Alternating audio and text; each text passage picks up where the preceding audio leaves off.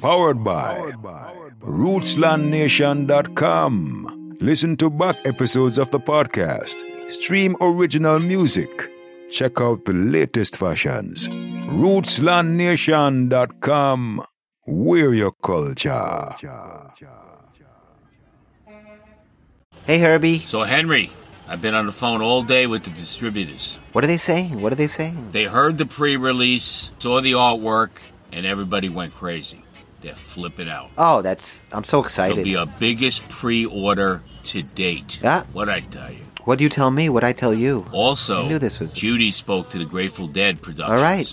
What did the Grateful Dead say? She said they loved your album. They told it was the first time that anybody smiled since Jerry died. They did? They said that? That's touching. That's really nice. And another thing. We need you to start working on a Volume 2. Volume as soon 2? As possible. Nuh-uh. I know. That wasn't the deal, Herbie. Come on. I told you. Nuh-uh. Please. But we weren't counting on such a strong reaction. We have to follow it up and quick. You said I can produce any artist on the record I know what wanted. I know what I said. A solo project, not a compilation. But this Come record is hot. Oh, Herbie. We need to capitalize off it now. That just sounds greedy-ish. I don't know. Capitalize. Come on, this was a labor of love. Do a Volume 2, and I promise you, you can make any album you want. Any album, any artist, right? Toots and the Maytals. Any group. You'll put up the budget. Just do us this favor and make it better, if that's even possible. Because righteousness governs the world. Broadcasting live and direct from the rolling red hills on the outskirts of Kingston, Jamaica. From a magical place at the intersection of words, sound, and power. The red light is on. Your dial is set. The frequency in tune to the Rootsland podcast. Stories that are music to your ears. Fire on the Mountain was a no-brainer. And I got so much more credit than I deserved for the concept. Reggae has been covering rock and roll and R&B since the very beginning. It was part of the music's DNA. And every Deadhead knew there was a musical and spiritual connection between the Grateful Dead and reggae music. Jerry Garcia, the group's leader, was an avid reggae lover who developed a lifelong friendship with one of his musical heroes, Jamaican superstar Jimmy Cliff, whose song The Harder They Come was a staple in the Jerry Garcia Band setlist. Other Garcia Band favorites included Bob Marley and the Wailers originals Stir It Up and Stop That Train, the latter penned by Peter Tosh. And not to be left off that Zion train, Bobby Weir, the Dead's co-star, recorded a cover version of the Heptones track Book of Rules in 1981 for his Bobby and the Midnight side project. Then, a decade later, on the tribute album Dedicated, Burning Spear, the man from the hills, chanted his way through a reggae interpretation of the Dead's California anthem, Estimated Prophet. It wasn't only the members of the Grateful Dead that connected with the conscious vibes of roots reggae. It was also their fan base, the Deadheads, whose boomboxes and car stereos filled parking lots outside Dead show venues with the non-stop positive vibrations of Bob Marley and Peter Tosh. And if you ever took a stroll down Shakedown Street, the traveling craft market and illicit drug bazaar which followed the Dead tour, you would find dozens of vendors with reggae t-shirts and Rasta paraphernalia, manned by privileged white dreadlocked reggae fanatics, known as Trustafarians, that split their loyalty between the red, white, and blue of the Steal Your Face and the red, gold, and green of Jah Army. It was well documented that Bob Marley was initially dismayed when he saw that his sold-out U.S. audiences were mostly white hippies and not the black Americans. He was hoping that would connect to his message of African unity. In actuality, the cross-pollination between audiences that love psychedelic rock and Jamaican reggae is complex, multi-leveled. And of course, many would argue the use of marijuana and the ritual of smoking herb amongst friends is at the core of this commonality. But that would ignore the more nuanced relationship and a deep affinity that fans of both genres have for authentic, experimental, spiritual musics that embrace life and culture and emanate from a higher source. Both the Grateful Dead and reggae had evolved from music to movements, communities centered around love, respect, unity, awareness. But perhaps the most overlooked connection boils down to just one word: rebellion. The Grateful Dead and reggae were both born out of separate countercultures, embroiled in the same universal struggle, the fight against the status quo, against injustice, intolerance, and the recognition that the world really does break down to two different people. Us and them. And if you have to ask which side you're on, it's probably them. Reggae Radio, Irie FM. I'm here with Wayne Armand from the band Chalice, who is celebrating the rock and roll band The Grateful Dead with a new reggae tribute album and celebrating a top spot on the reggae Billboard charts for the efforts. So Wayne, tell me about Fire on the Mountain. Well, basically, it's a cover album from one of the great American rock bands, The Grateful Dead.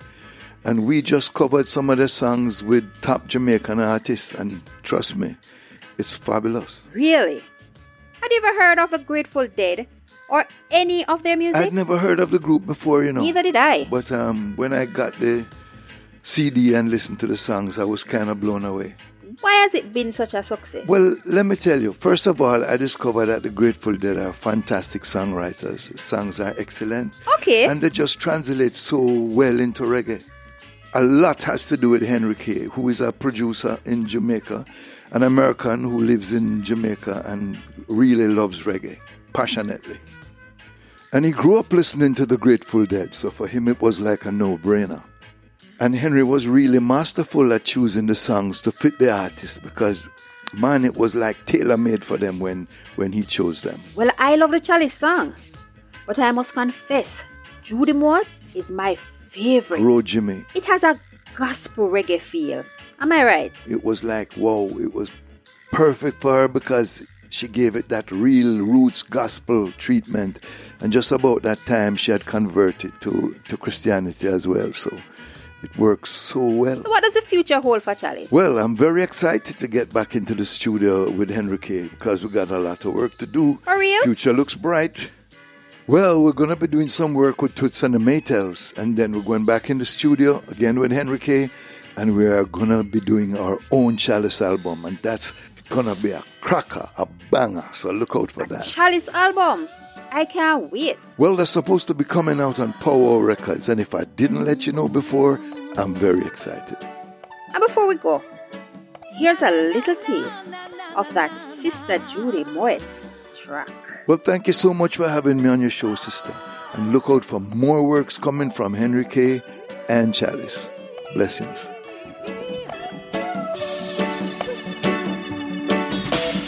Truly catch a rabbit by its heel.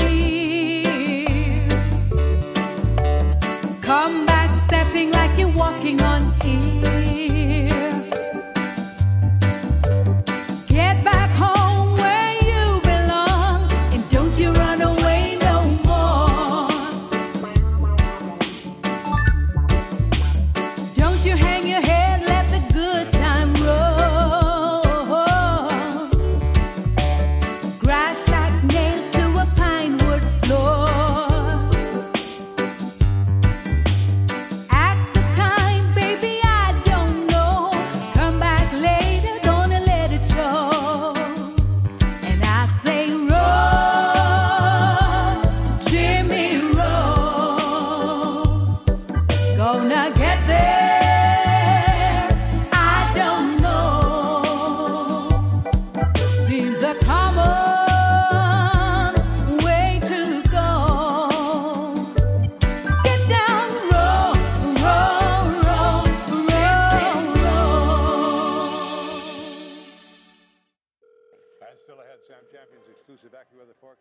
Herbie? Herbie, you hear me? Oh, Henry, hi, yeah. You've been tough to reach. I can't get hold of you guys, boy. Well, I know. We've been I busy. think you were giving me the runaround. We've been busy with everything going on up here. Of course you're busy with those 2-hit albums. Yeah, I know. Sorry. How can I help? But I really need to talk to you. I got Toots and the Maytals waiting and Chalice. We want to set up the sessions. I'm pretty much ready to go. Let's get into the studio. Well, that's the thing. Judy and I wanted to speak to you about this. Okay. You wanted to talk to me about what? Yeah, for the next project, we decided to go with another producer. Different producer? In a different direction. A new direction? We just feel it's better for Powwow. Better for the future of the label. What do you mean better for the future? I thought I was the future here. Henry, I know. Herb, you promised. What do you mean? You're going to find someone else? Listen, I'm sorry, kid. I'm sorry. I know what I promised. Oh, come on. You can't do this to me. Henry, listen. It's nothing personal. Nothing personal? I put blood, sweat, and tears? We love you. We think you're the greatest.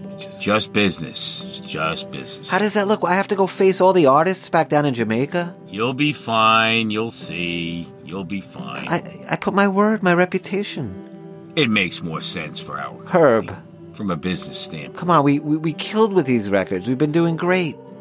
You're going to look like the typical greedy New York music business person who has no loyalty. Don't get so dramatic. Doesn't care about anybody but himself and his profits. Come on.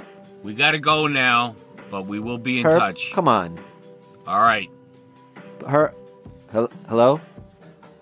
Herb? Henry, was that Herbie from the record company?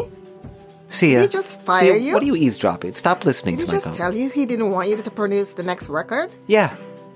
I guess I did get fired. What's that all about? Didn't you say he treated you like a son? Yeah, he did treat me like a son. That he was teaching you all about the business? Yeah, he did teach me about the music business. Yeah, I guess this is my last lesson, huh? What are you gonna do now? You gotta take care of your daughter. Sia, I don't know. I don't know what I'm gonna do. Just let me process you sure it all, this please. is the right business for you? These people? I don't need your... I don't know. I don't need your opinions. I thought Jamaica was rough. But foreign? These record company? They're full of shit. I was embarrassed. Ashamed. Now I had to go back to Kingston and face my friends.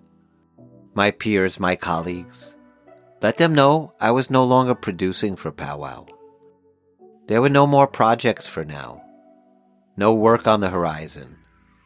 I should have been heading back to Kingston, the conquering hero, ready to record my next smash with Toots and the Maytals, featuring Chalice as the backing band.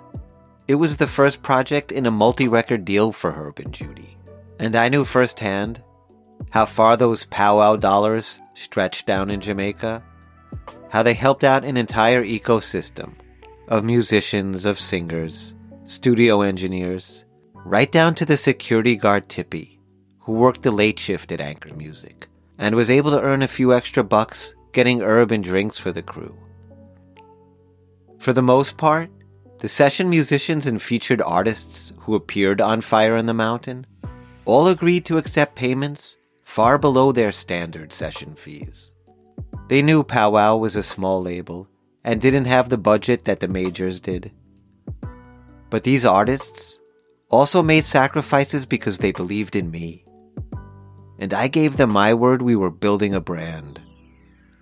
My personal assurance that there would be future albums with more substantial budgets, and their help, support, and generosity would never be forgotten. Now I was the one who literally had to face the music, with my honor, my pride, my reputation all in shambles. I'd have to tell everyone that Herb and Judy decided to hire another producer for Powwow's next project. They would not be using the same studio, or the same musicians, or the same engineers that delivered not one but two critically acclaimed and commercially successful records, on time and on budget. Incidentally, both albums that were still on the Billboard charts when they decided to dump me. when they decided to spend their newfound money on a hotshot producer from LA with his own studio and his own vision for a hit. And I'm not saying he wasn't talented, but oh, did he have Herbie Korsak's number. Told the old man all the sweet things he wanted to hear. Fire on the mountain, as they said in Jamaica, let everyone eat a good food. And Herbie got that hit he always wanted. Actually, 2 of them. He had enough chips on the table to walk away a winner. But I guess that wasn't enough. He wanted more. Wayne, don't have the best news. Why, Henry, I hear about this Herb and Judy and the whole powwow situation. You did? You know how the Jamaican grapevine, how we hear these things rapid. The Jamaica grapevine, okay. Yeah. Well, listen, man, I know it's rough. Uh-huh. But what can we do? Okay. Listen, Henry, you really don't become a legit record producer in Jamaica when you get your first hit. No, I don't. You become legit when you get screwed. I guess. And trust me. I guess I'm legit, properly legitimate now. Yeah, okay. Remember what Bob said, Henry? Yeah. Who feels it knows it. Who feels it knows it. Well, so if I was you, I would have wear this as a badge of honor. I'm not sure I want to wear it, but okay. You are one of us, brother. Welcome to the club. I know, Wayne. Listen, my brother, I know you've been there 1,000 times. Still friggin' hurts. I put everything into those records, man. You know that. Sacrificed 2 years of my life. Time with my friends, my family, my new daughter. I'll never get that back. Well, listen to me, man. Real talent will never die. So you just hang on in there, bro. Because right now, all the musicians who work with you, Henry, them love how you work. You treat them fairly, you treat them with respect, and them get what them forget when them work with you. Thank you, Wayne. I appreciate that.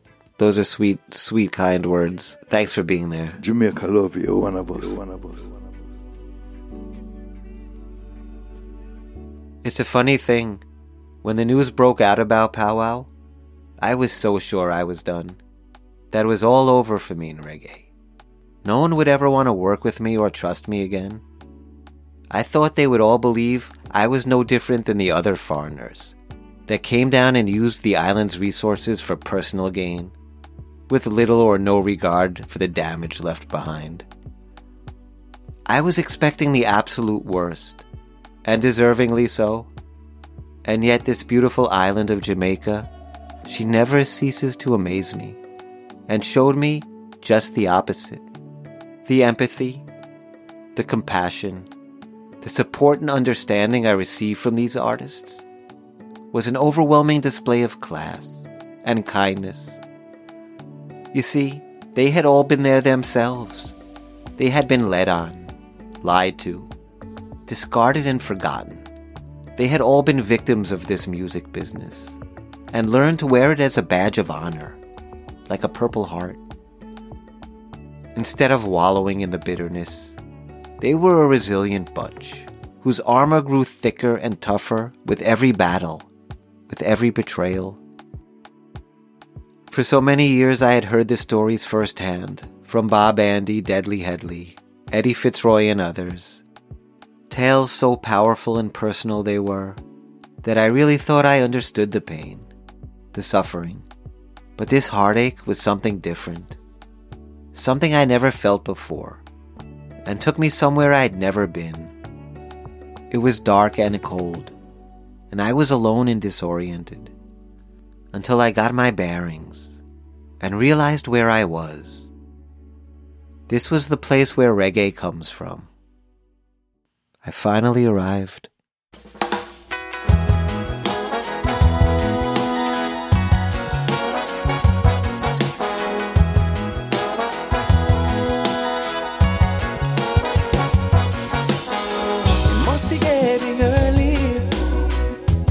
Running late, paint my numbers, morning skies look so phony. Dawn is breaking everywhere, like the gang of curse the glare, and draw the curtains. I don't care, 'cause it's alright. I will get by. I know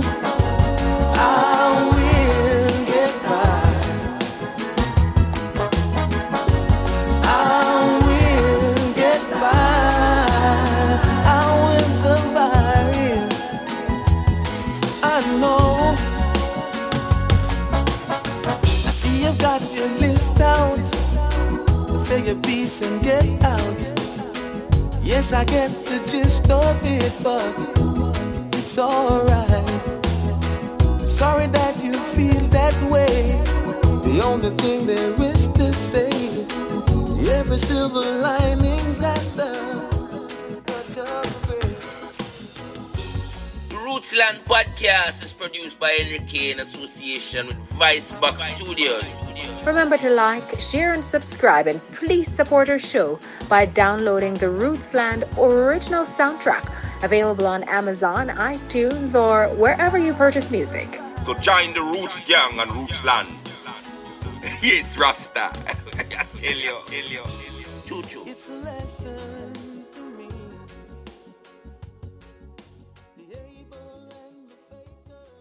Henry K. Productions.